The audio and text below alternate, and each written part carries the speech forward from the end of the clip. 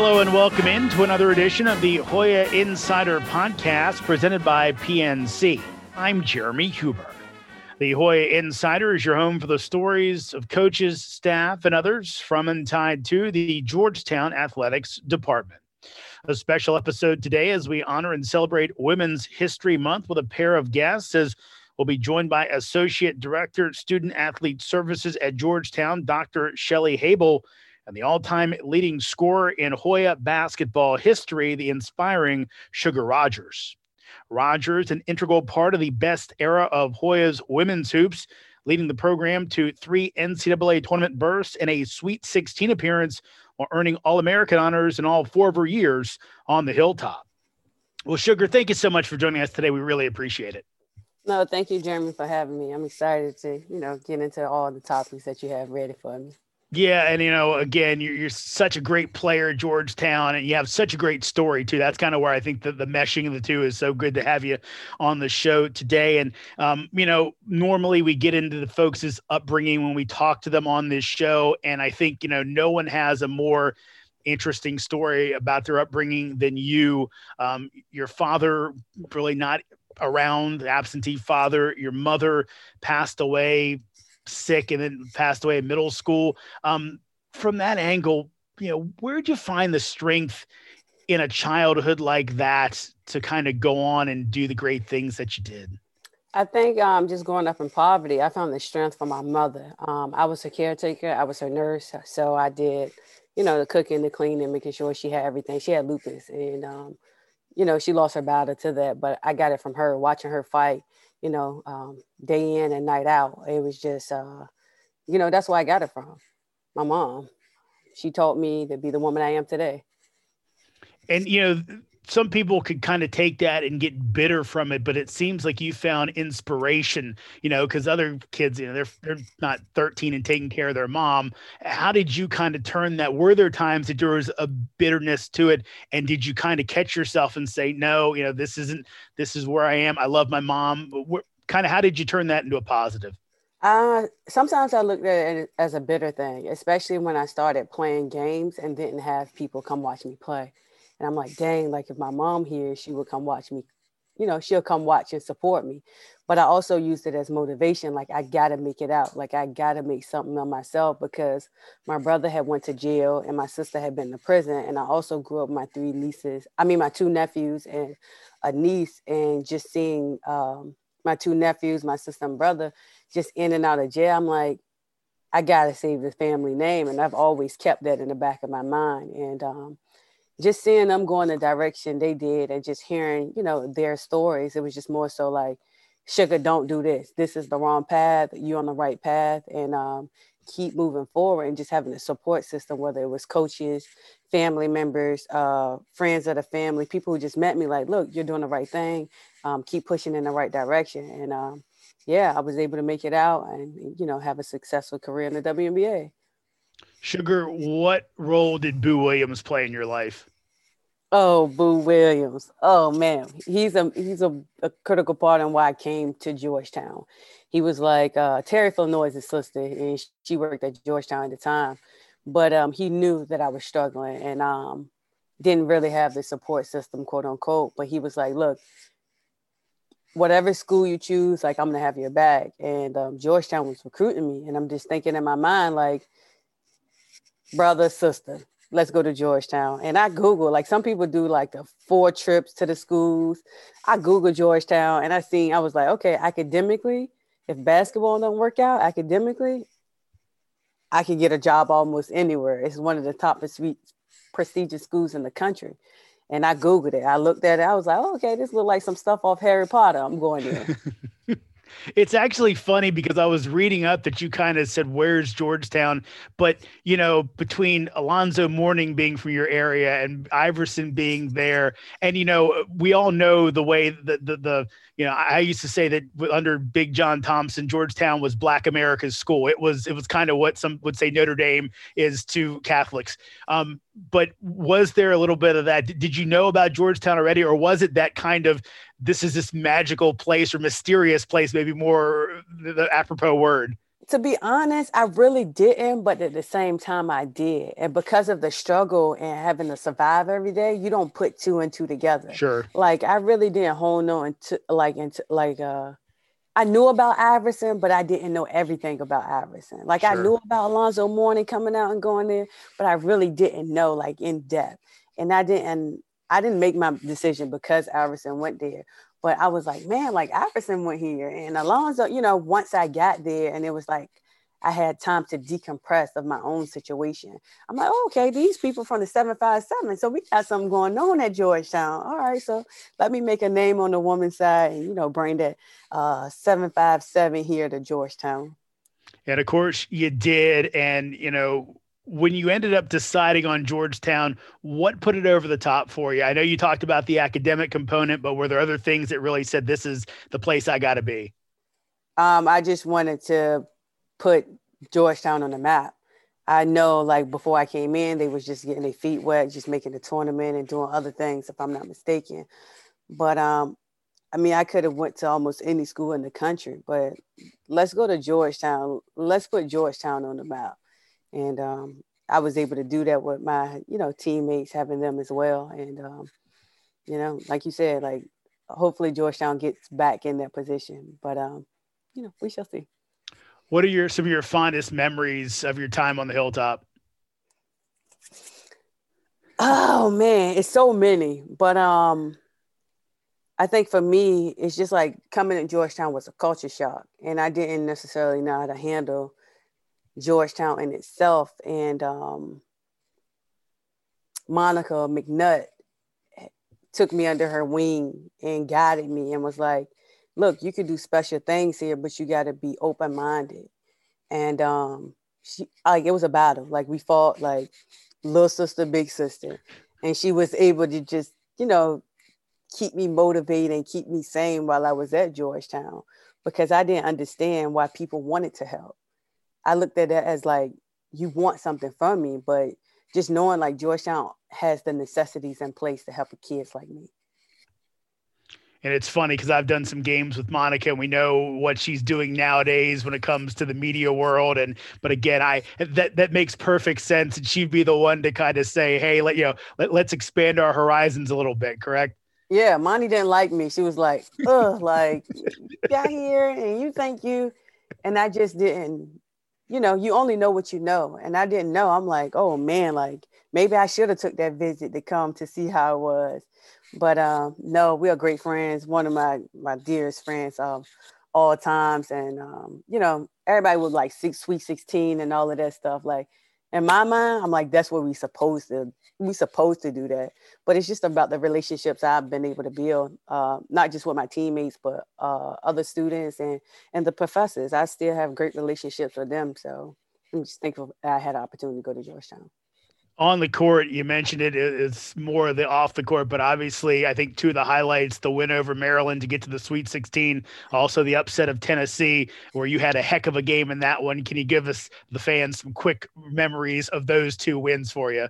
We played in the Virgin Islands in Tennessee, and most people don't know, like, I'm asthmatic, and I struggled when we was in the Virgin Islands, but my teammates just believed in me more than anything, and that gave me confidence to believe in myself, and just having a green light to be able to just be the player who I am. And I went out there and I showed out. I just had a ball. I was having fun and playing on those teams, having fun. We always said defend, rebound, share the ball, but most importantly, have fun. So you can have moments like this where you can talk about those games in the future. We talked about this before we got going, but obviously any good basketball team, you've been on so many in your life, they got to have talent. You have to have good players, but obviously there's some other things that kind of work into good teams. And, if Georgetown's kind of going to get back to that, what are some of the things you guys had besides really good talent that made those teams very, very good? Some of the best that the Hilltop's ever seen. We had great chemistry, if that's what you're saying. Like we had great chemistry. The coaching staff was able to put pieces together. You have a star player, you have players who are stars in their own roles. And I think sometimes getting kids to understand that is hard, and I think like I look at myself and just like my past of basketball, like playing AAU, I wasn't the star player.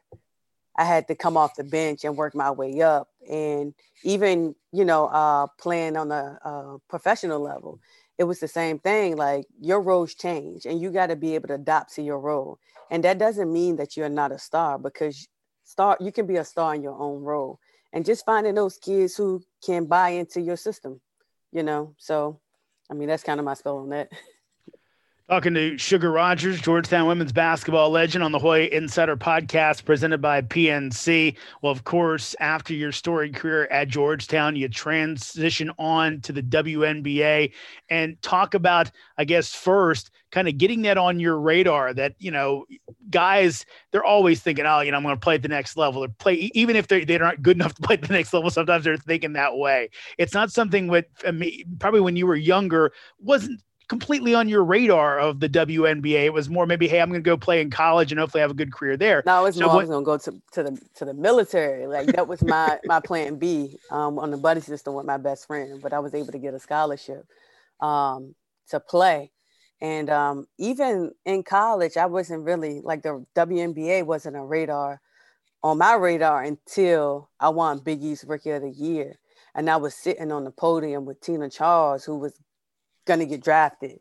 And then I looked over and then I see Maya Moore on I'm like, oh man, like I can play with the best of them, So then I'm like, all right, cool. Like, all right, let me get things together as far as academically staying every summer to take on extra classes so that my workload could be lighter during the season, where I can, get up in the morning and go shoot, stay after, and just work on my game. So no, the WNBA wasn't on my radar until my freshman year after I won the Big East Rookie of the Year.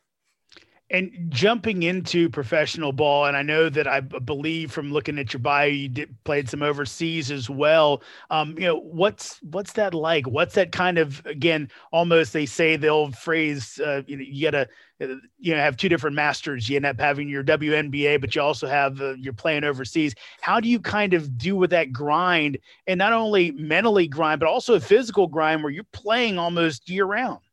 Yeah, I mean, kudos to everybody who does it. Like, if you do both, you play overseas and you play in the league, like, and that's mostly women, like, to play all year round. But it's tough. It's a lot of sacrifice. You miss out on a lot of things as far as like your family.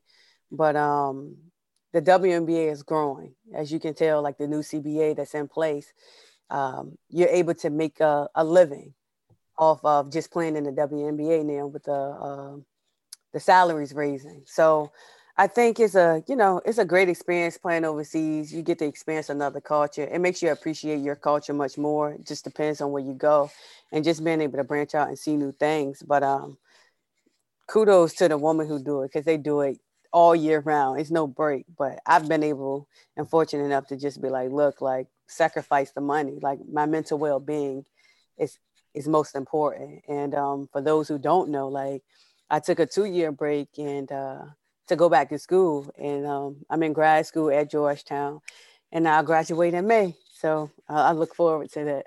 Congratulations on that, Sugar. And again, when we look at your WNBA career, what's kind of the top moment for you, and what's been a pretty good one? A champion, you won 6th Woman of the Year. What are some of those top moments that you remember from your career in the WNBA?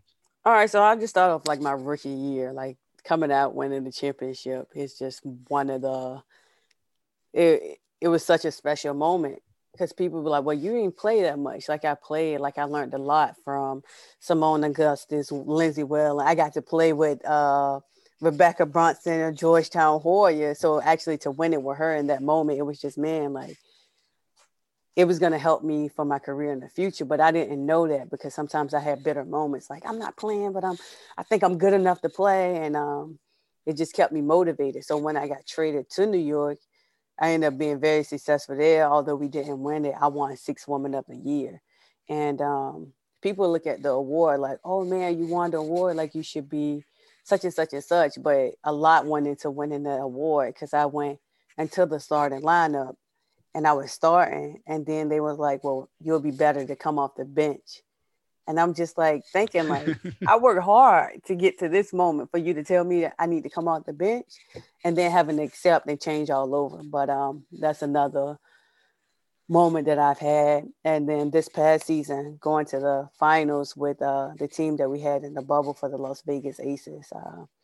Definitely great moments, and just being a part of watching Asia Wilson win MVP and just knowing how, dominant she's going to be in this league. But overall, like, I've had a great experience just in the WNBA.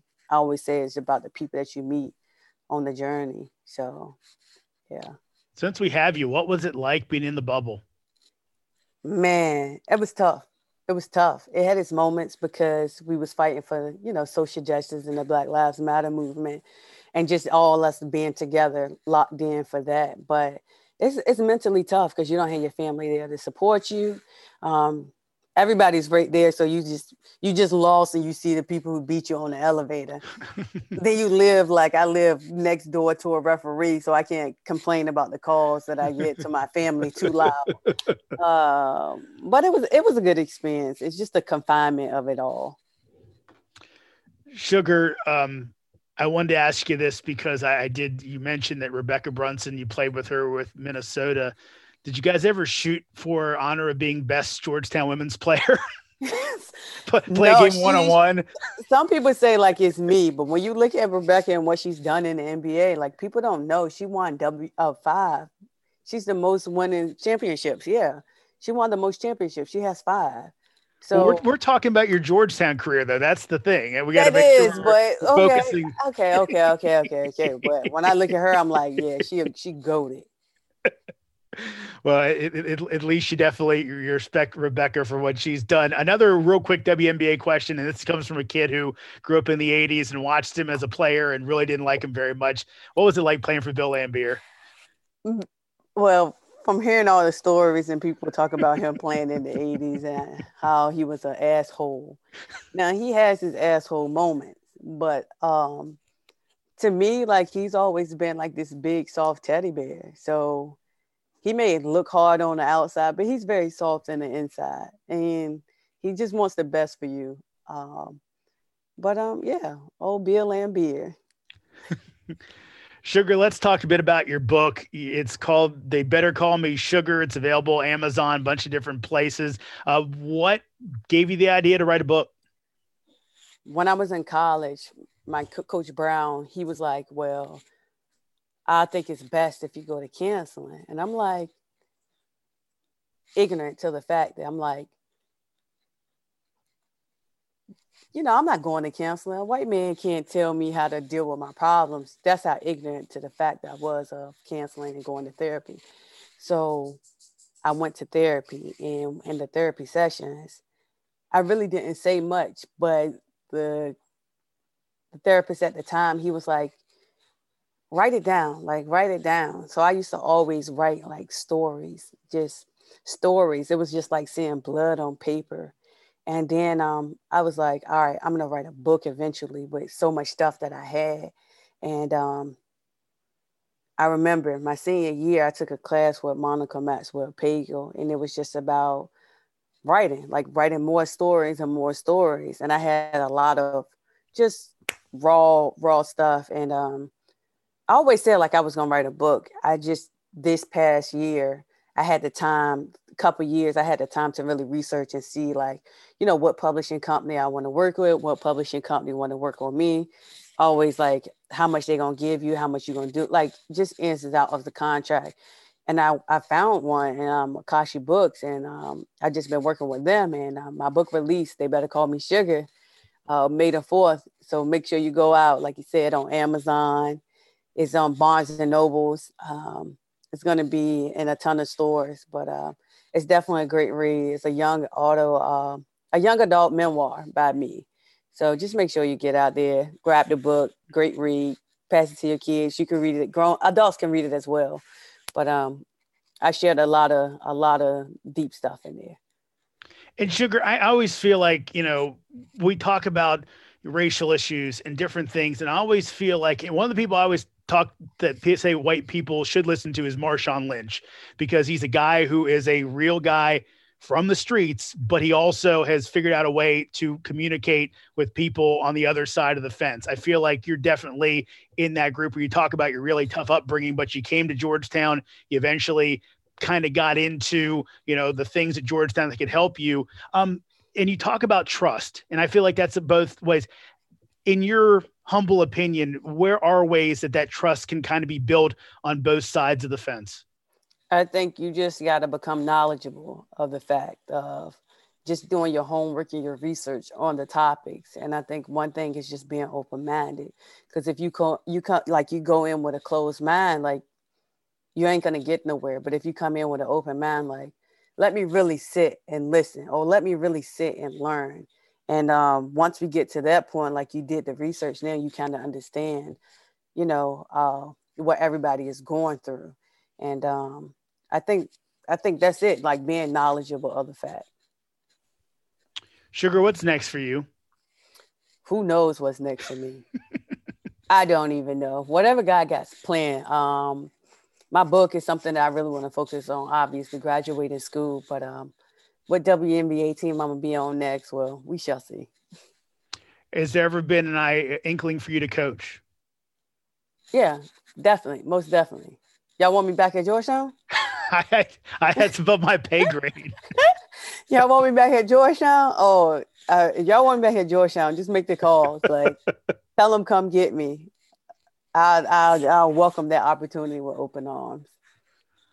Well, Sugar, we'll wrap it up on this one. And I found this in a quote on one of the stories they did on the Las Vegas paper about you, where you were talking about one of your nieces, and you had said to her that your advice was find something you love, let it be your guide, your inspiration, your reason not to get dragged back into the bucket. Of course, you talk about crabs in the bucket, kind of people keeping you down, not kind of achieving up to where you think you could. Why is that kind of the advice that really strikes home with you, and the advice that you kind of pass along to folks who may have been in your situation and want something better?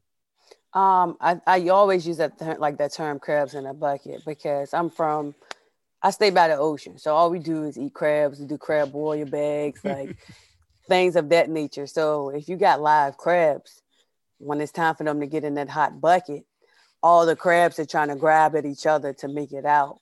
And I always say, like, it's like one or two crabs that's going to make it out the bucket. And you just got to keep striving for greatness. It's going to be things pulling at you all the time, distracting you all the time, just life situations like death, things that's out of your control. But you just got to keep pulling and going up and going forward. And I always say, like, happiness is the most important thing for me. And I looked at money, but not my happiness. I can't buy that. That's something you can't buy. So, do things that make you happy. I can't do what makes my cousin happy. I got to do what makes me happy. Well, Sugar Rodgers, you're a legend for Georgetown women's basketball. And I tell you what, you're a legend in life as well. Thank you so much for joining us on the Hoya Insider Podcast presented by PNC. Thanks for having me. Also, when we gonna retire that number 14? I seen somebody wearing it. I need that retired. Thanks for having me, Jeremy. I appreciate it. We'll pass along your request. We'll have more on the Hoya Insider Podcast coming up after this. As the official bank of the Georgetown Hoyas, PNC Bank is committed to all those who are rooting for the home team. With Virtual Wallet, you'll get a breakdown of your budget and see how much is scheduled out of your bills versus how much is left to spend, so you know when it's the perfect time to buy tickets to the big game. To learn more, visit pnc.com/virtual wallet. PNC Bank, official bank of the Georgetown Hoyas. Virtual Wallet is a registered trademark of the PNC Financial Services Group, Incorporated. All rights reserved. 2019 PNC Bank National Association member FDIC. In 1979, Jiffy Lube provided the world's first quick oil change with no appointment, and that changed everything. And now, 40 years later, it's time to change everything again.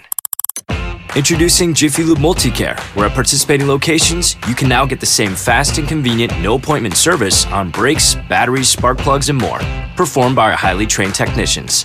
Playing Jiffy Lube Multicare. Jiffy Lube Multicare. Now, more than ever, you can do more in a jiffy. For Hoya fans, Saturday is game day. For business owners, it's another day in your work week. UPS gets that, and that's why they're offering Saturday delivery, so you can keep things running smoothly even while your customers drop everything for the game. Stay on top of your game. Ship with UPS, official logistics company of Georgetown Athletics.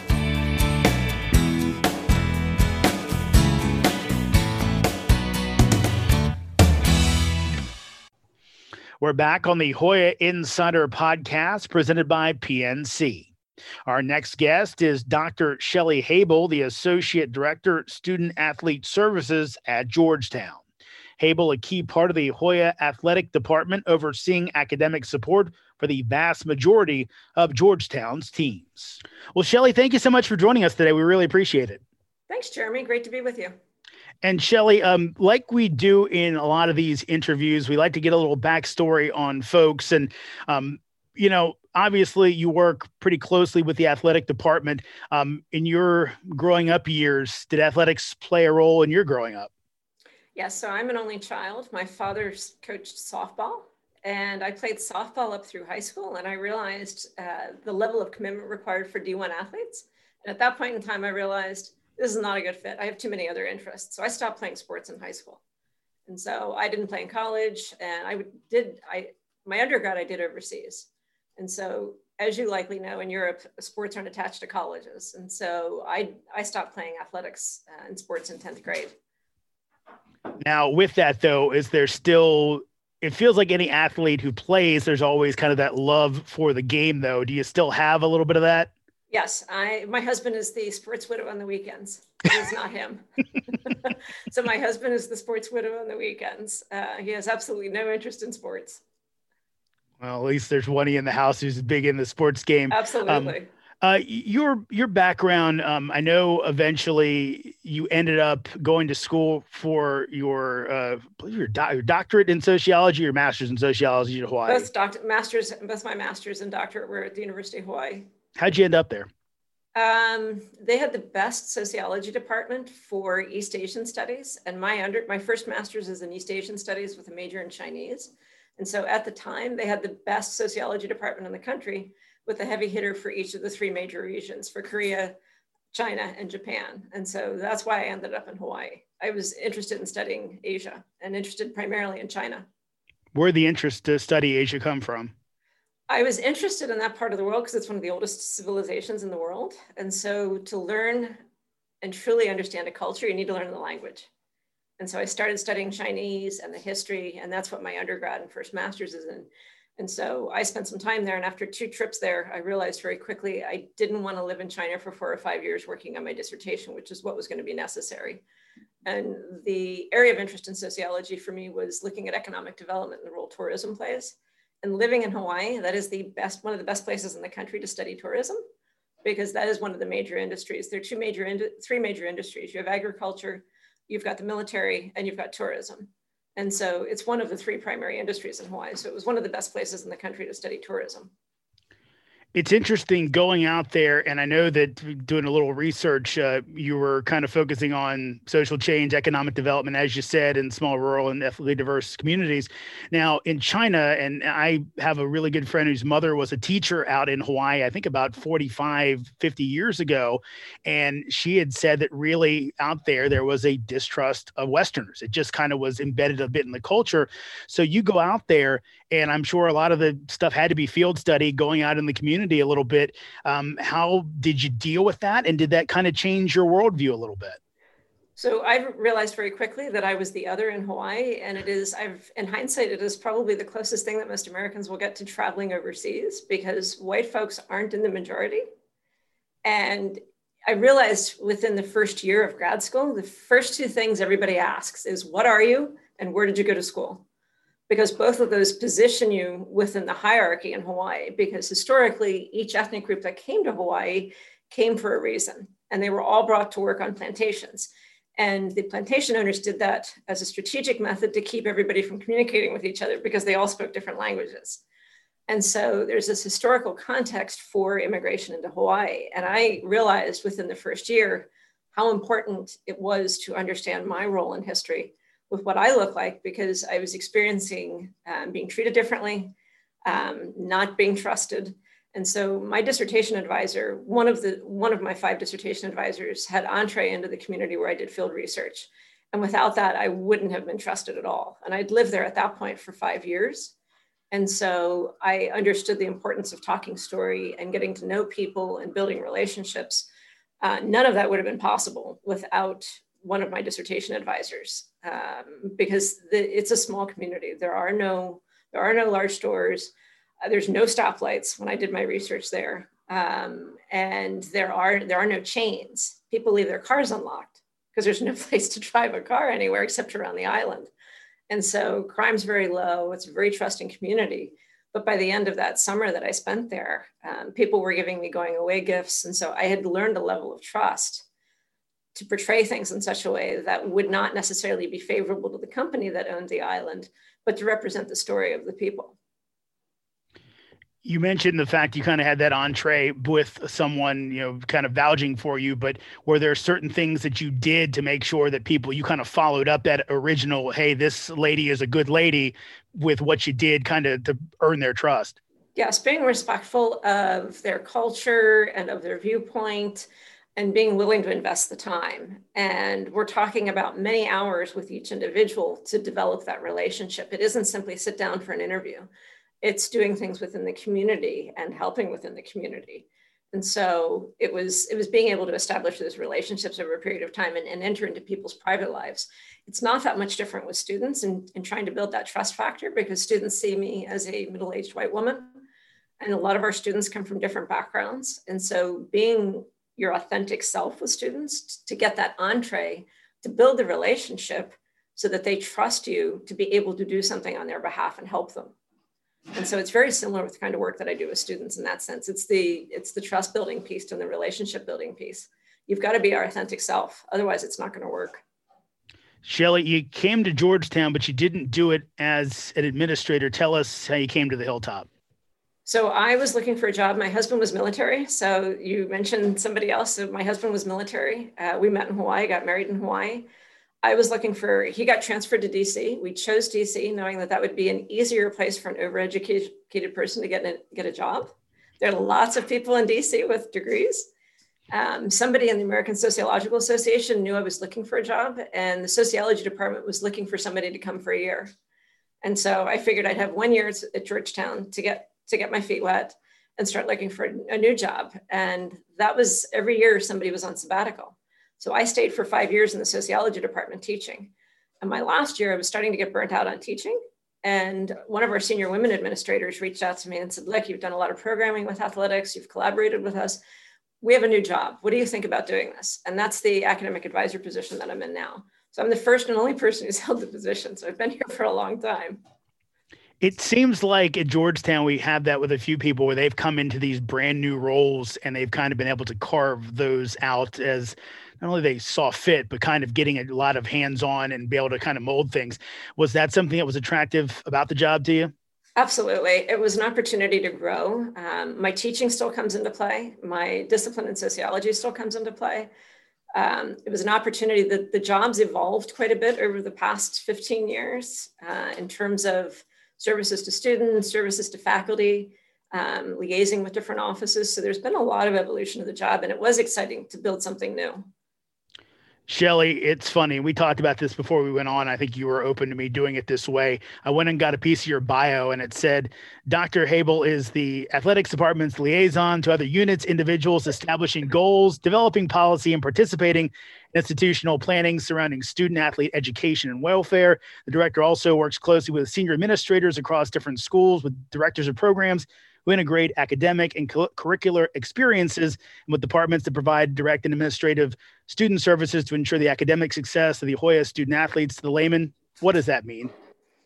So on any given day, I hold 4 roles. NAG extraordinaire, air traffic control. I'm the person who says no. And I'm also the one who rains on parades.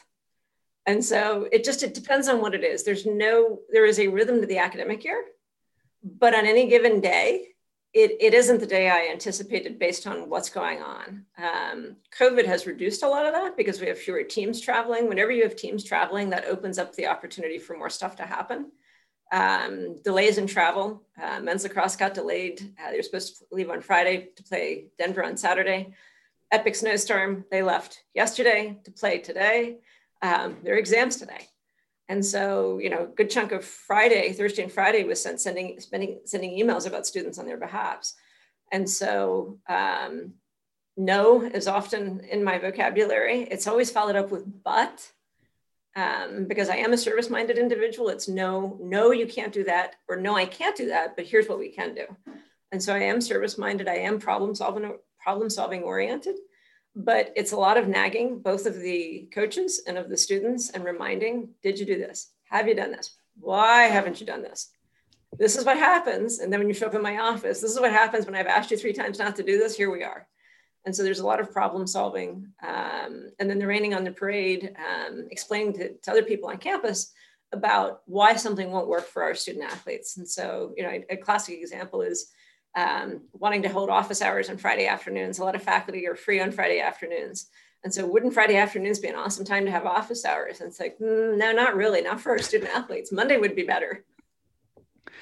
And so a lot of saying no and saying, yes, that's a great idea, coming up with the, but have you considered this? And it's funny, we were talking about this, that, just coordinating students missing class and those type of things. How do you keep track of all that? It is a challenge. To some degree, it is hampered and made easier in some ways by our constraints with field space. So how many teams are using a field, and there are a limited number of times those teams can be using the field.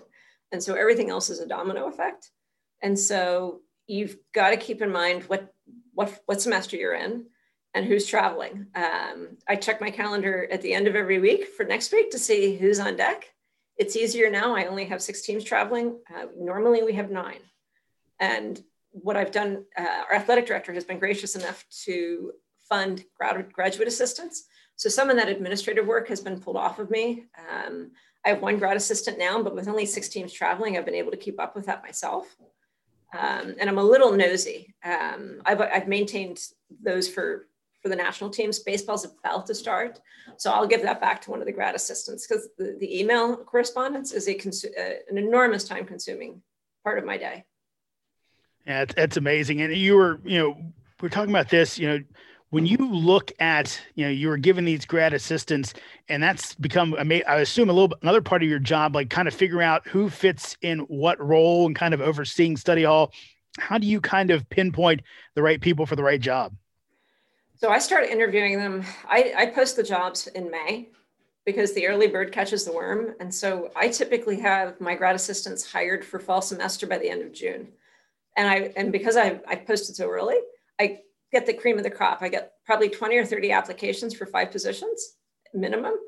And I'm able to pick and interview and be very selective about who it is. And a lot of them don't have student athlete backgrounds, but what I look for is teaching backgrounds. And so a lot of the folks that I've hired have been in Teach for America, or they've been in high school teaching. And those lessons are invaluable with working with student athletes. So I know that they can break things down and translate for the student what it means to manage your time, regardless of you're a student athlete or regular students. They understand the component of being able to teach an individual something and being able to teach it in multiple ways. Shelly, why is academic support so important? It's important at any school.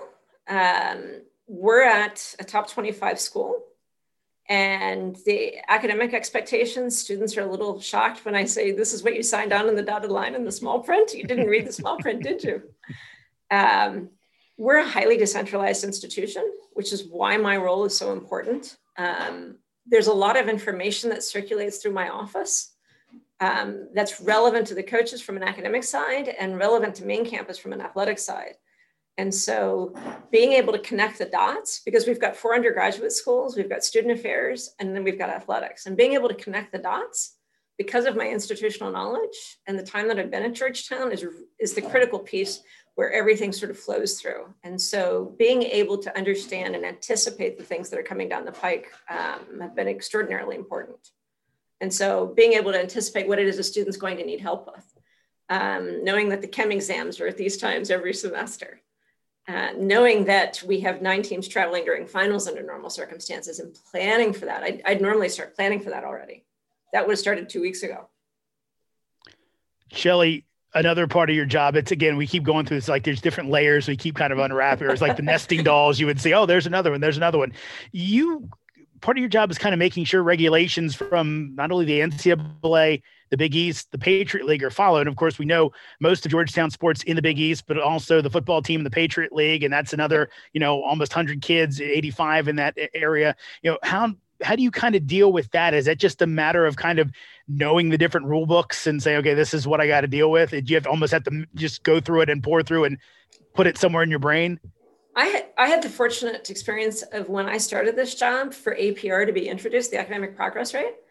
So when I attended the rules education seminars early on in my job, my first year, all of that was new. And so I've had to maintain currency with other rules that apply to me, communication, text message, for example.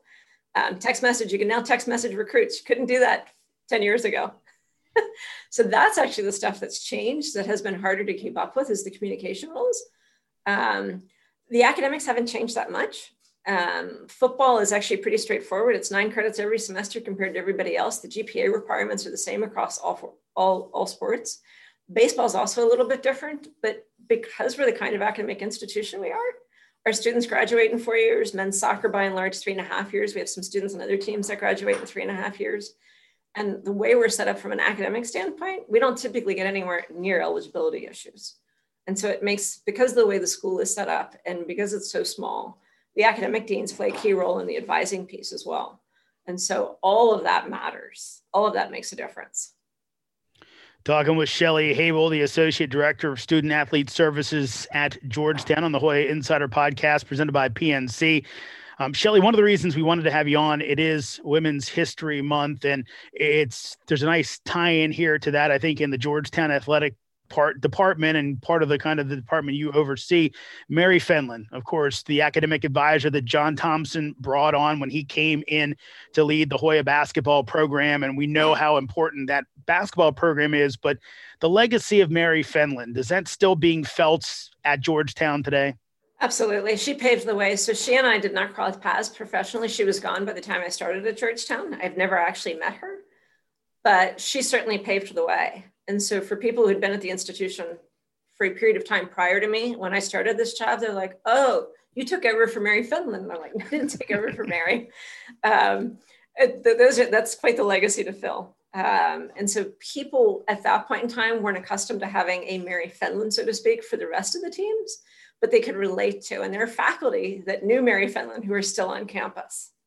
And so it was easier to start to describe to them what it was, the expectations were around my role, thanks to what Mary Fenlon did for men's basketball. And of course, again, so important to that team that obviously always were good in the classroom as well as good on the court. Absolutely. Moving on with that, I was actually looking around and doing some research, but I think I shocked you by the research I had done for this interview today. But I saw a little infographic, I believe, from the DC Sports Athletic Association, the high school sports, where they had an infographic of you and the famous Ruth Bader Ginsburg quote of "Women belong in all places where decisions are being made. It shouldn't be that women are the exception." Why does that strike a chord for you? Women are half the population. Women should be at 50% at the table every time. And so understanding, I grew up with Title IX. I did not see the full benefits of Title IX from an athletic standpoint. That wasn't why I stopped, but they shouldn't be the exception. You look, we've been doing some reflection in the athletic department from a diversity standpoint since last summer. We have very few sports that are women's sports coached by women. And so there are no sports that are men's sports coached by women. When our building was finished, I said to our athletic director, I said, it's nice that you have 2 locker rooms for staff with women's basketball.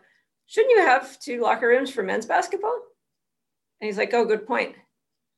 And so there are women coaching at the elite levels on the men's side. I'm forward thinking and thinking women are going to be everywhere.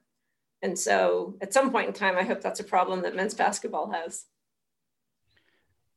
Shelly, do you feel extra pressure being a female decision maker? Occasionally, if I'm one of the few women in the room, I'm not a wallflower. And so I do speak my mind, especially if it's going to impact our student athletes. And so I don't necessarily ask all the questions publicly. I'll ask them quietly, but there are fewer women. I'm often one of the few women, if not the only women, with senior leadership. And so it is on my mind. I am reminded periodically that I am a woman. Shelly, it was actually when I talked to Sharon Brummel, the senior athletic administrator for women, earlier on an earlier edition of the podcast, and she kind of was straight out about it. She said, look, to get diversity, you have to hire, people of color, women. Is that a aspect that you try to take to say, look, I'm just going to go out, I'm going to find really good ones, but I'm going to go find diversity and make sure I'm hiring these people? It is a consideration. Every time I hire for my grad assistants, I try to hire a diverse pool of candidates. Now, I have done that unconsciously, but then I walk it back to go back and look and see who it is who I've chosen. And so at some level, I have done it already. But I think a conscious effort to make sure it's a gut check. Am I doing this? Because if I don't, other people won't either. And so I've got to have that balance. And I think my team is better as a result of it. Different voices in the room. Now, speaking of different voices, this is one thing I wanted to ask you. Dealing with male and female athletes and students, are there differences in approach? Absolutely. They're different creatures. There's a sociology of teams within teams as well. Generally speaking, the women have the anticipatory meltdowns and show up in my office weeks before the exam in tears that they're failing the class, even though we have no evidence to suggest that that's in fact the case. The men are much more likely to say, I got it, I'm a clutch performer, even though there's no evidence to suggest that they're going to pass their class. And so, yes, I would say most of my clientele, especially after freshman year, is more male-oriented than female-oriented. And that's a maturity. This is frontal lobe development. The car companies understand that until you hit 25, your decision-making capacity isn't as good as it will be, which is why young men pay more for their car insurance until they're 25 or married or both. Shelly, one of the big academic scandals we see, not at Georgetown, but other places, is the fact of you get folks who are supposed to be tutoring, doing work for athletes. Is there a way of, or kind of at the starting point, trying to do things to nip something like that in the bud before it would ever come up? And if there are even entrees toward that from one side, kind of making people know to be strong to say, no, this is how we do things around here? We've been really fortunate, and this is something the senior administration would talk about on a regular basis. We're really fortunate because of the kinds of students. We only hire peer tutors. We don't hire any tutors from outside Georgetown. Some are undergrad, some are grad students. We do a really good job of weeding people out through the interview process, but some of it has to do with the type of student that's coming to Georgetown already. So some of that is handled. Now, I also think we do a good job of training our students. We talk about the role of extra benefits and NCAA regulations, but at the end of the day, Georgetown has an honor code. And part of that honor code is doing your own work. And so I think it's a multi-layered approach. It's the students that we're already getting, it's the students that we're interviewing, and then there's the training that we do.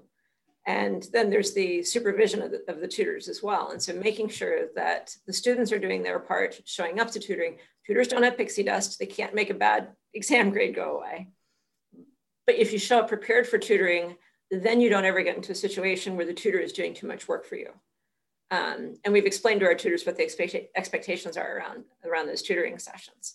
And so I think we've done a good job of communicating, but it's also who the students are that are attending Georgetown. Shelly, we'll wrap up on this one. Obviously, with the COVID-19 pandemic, it has changed everything for everybody. Coaches telling me that, basically they have their 2 hours on the field and everything else is done via Zoom. You've got administrators saying they're doing different things. When you've been hearing from student athletes, how is everyone adjusting to this time? And have there been some adjustments that you and your staff have had to make personally? Yeah, so the biggest difference has been that everything is done virtually. The funny thing about it for me is that I have almost no missed appointments. Normally I have one a day, and one of the coaches said, yeah, that's right, they're a captive audience. And I'm like, thanks, coach. They're desperate for contact. And so I have very few missed appointments these days. That's the single biggest difference. My schedule's is busy. I'm seeing more students for check-in meetings than I normally would because they want the contact. And they don't get that. They don't get the casual contact in the hallway or on the field. And they're either stuck at home or they're stuck in their dorm on campus. And so fewer missed appointments, which has been really nice. And that's the part I miss about being on campus as well as seeing the students. Well, an unattended positive in that way, but again, doing some great work. Dr. Shelly Habel, Associate Director, Student Athlete Services at Georgetown. Thank you so much for joining us on the Hoya Insider Podcast presented by PNC. Jeremy, thank you. You have a great afternoon. It was a pleasure being with you. You as well. We'll have more after this. MedStar Health is the official medical team of the Washington Capitals, Wizards 2019 World Champion Mystics, and your Georgetown Hoyas. But you don't have to be an elite athlete to get the same level of care. MedStar Orthopedic Institute offers orthopedic surgeons who provide the innovative solutions for your entire spectrum of orthopedic care. With locations throughout D.C., Maryland, and Virginia, we welcome second opinions. Visit MedStarOrthopedicInstitute.org. Georgetown fans, this basketball season, remember to keep it interessante, just like Dos Equis, the taste that first brought baskets and balls together on the hilltop. It's the beer that pairs perfectly with Georgetown Blue and Gray, and the only beer that's brewed to the Georgetown fight song. So grab Dos Equis for tip-off and keep it interessante. Hoya Saxa. Enjoy Dos Equis responsibly, imported by Cervezas Mexicanas, White Plains, New York. Copyright 2019, Dos Equis Beer Brands. The Hoya Insider is available on a variety of podcast platforms, including SoundCloud and iTunes. Check out @Georgetown Hoyas on Twitter and Instagram for details on new episodes. For our guests, Hoya basketball legend Sugar Rodgers and Associate Director, Student Athlete Services, Dr. Shelly Habel, as well as our producer, Joelle Russ, and our executive producer, Barbara Barnes, I'm Jeremy Huber saying so long. This has been the Hoya Insider Podcast, presented by PNC.